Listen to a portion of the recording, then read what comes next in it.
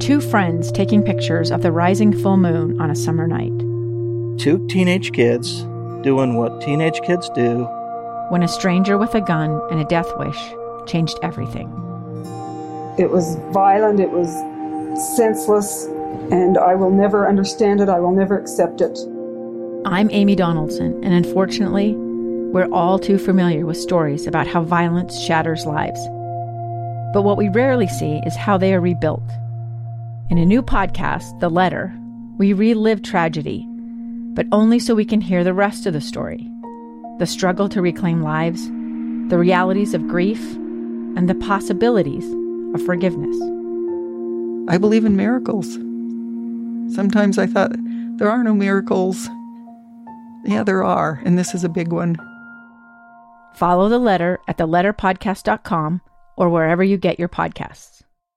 Inside Sources. Inside Sources. Inside Sources. Where KSL offers Utah deeper insights on the news. Host Boyd Matheson divides rage from reason and elevates the conversation on issues crucial to our community. On KSL News Radio 102.7 FM and 1160 AM.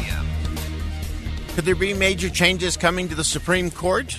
President Biden's Supreme Court Commission has released its first findings with some things that progressives may not like so much and might make some other folks worried in terms of what they didn't say in the report. But could all of this drive to remake the highest court in the land really be masking some more important issues? Let's begin. Think you know the news of the day? Think again. Well, with this release of this first report from President Biden's Supreme Court Commission, there's a lot to digest and break down. And Anthony Markham from the R Street Institute joins us now to discuss the Commission's findings and recommendations, as well as what comes next. Anthony, welcome back to the program. Thank you for having me.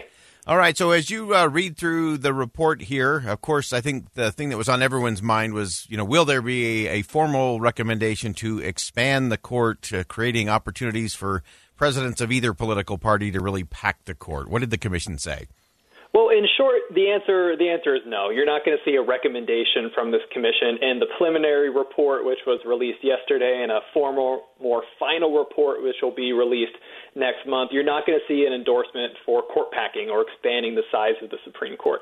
Of course, this commission has 36 members on it, and you're not going to get 36 people, especially people who focus on the Supreme Court and write about this every single day, to agree on anything unanimously.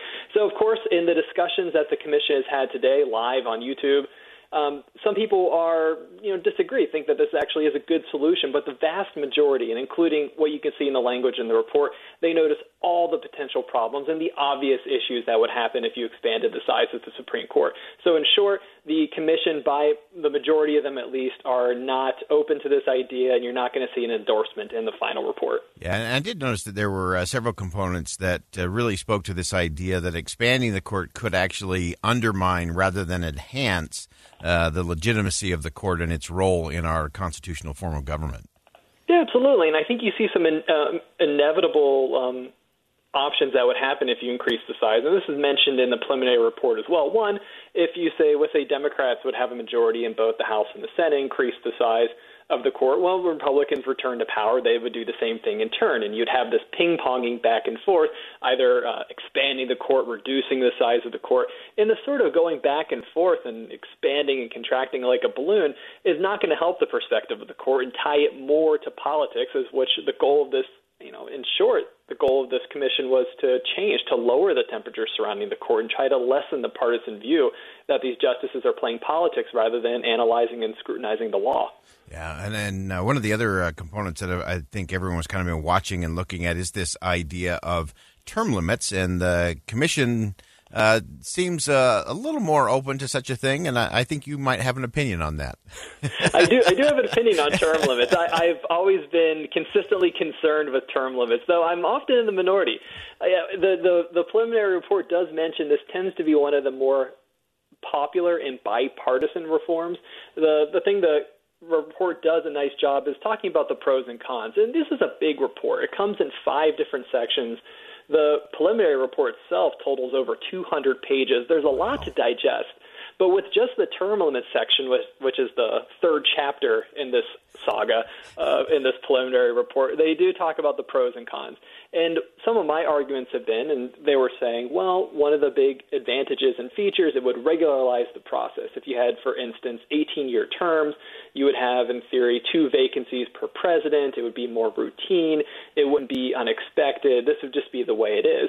It was really interesting to watch actually some of the discussion which is happening now. And just recently they were talking about this section of the term limits. And you're actually seeing more and more members of the commission, after reading this report, address some concerns, saying, well, maybe we don't want to necessarily tie election results to the Supreme Court. It almost seems like we're electing Supreme Court justices as well as presidents. Doesn't that make this more politicized rather than less politicized? And I think they have very good points. So it'll be interesting to see the evolution of this discussion when the final report comes out next month. Yeah, that one is going to be really interesting, because you would think, if we have term limits, that takes it out of the politics, but it very well could, as you said, make the elections solely on the basis of who's going to get to appoint. If you have 2 that are going to age out, so to speak, or hit their term limit, that would really change the dynamic in some of the presidential conversations for sure.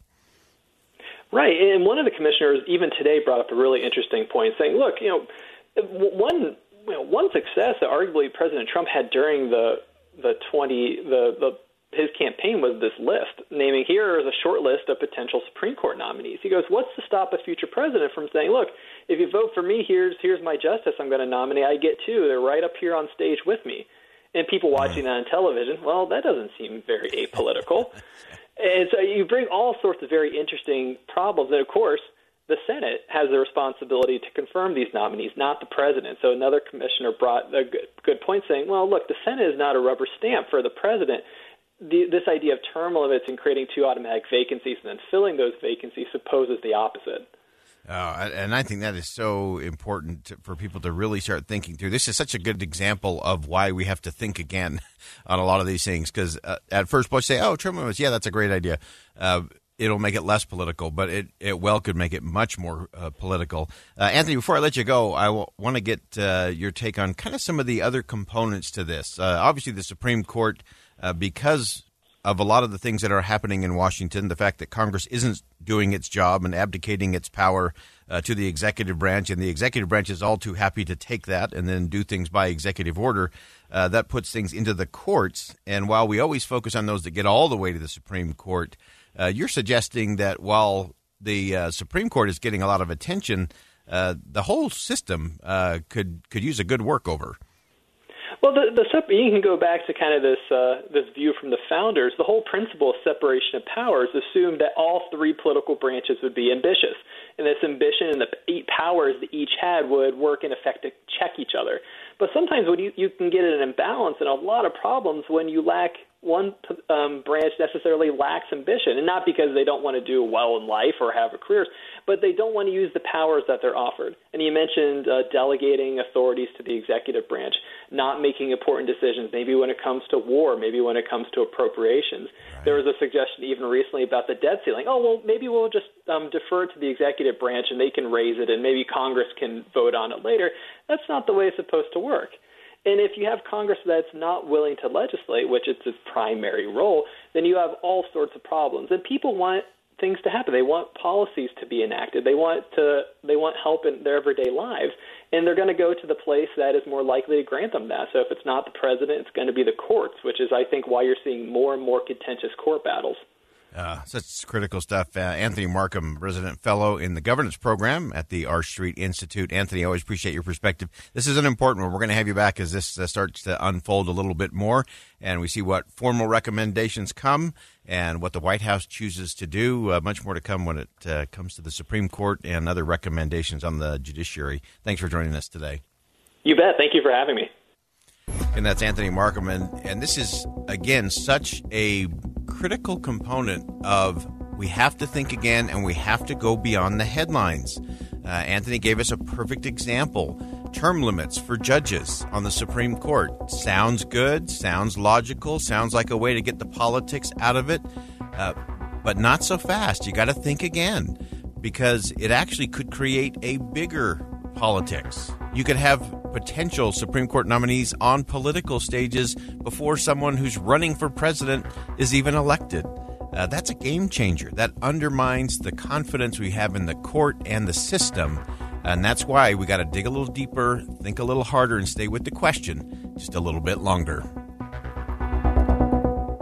Think again with Boyd Matheson on KSL News Radio. I'm Dave Cawley, investigative journalist and host of the podcast Cold. Don't miss Cold's new Season 3, where I look into the unsolved disappearance of Cherie Warren, a woman last seen leaving her job at a Salt Lake City office in 1985. Police cast suspicion on Cherie's estranged husband and boyfriend, but never made any arrests or recovered Cherie's remains. Find Cold Season 3, The Search for Cherie, anywhere you get your podcasts.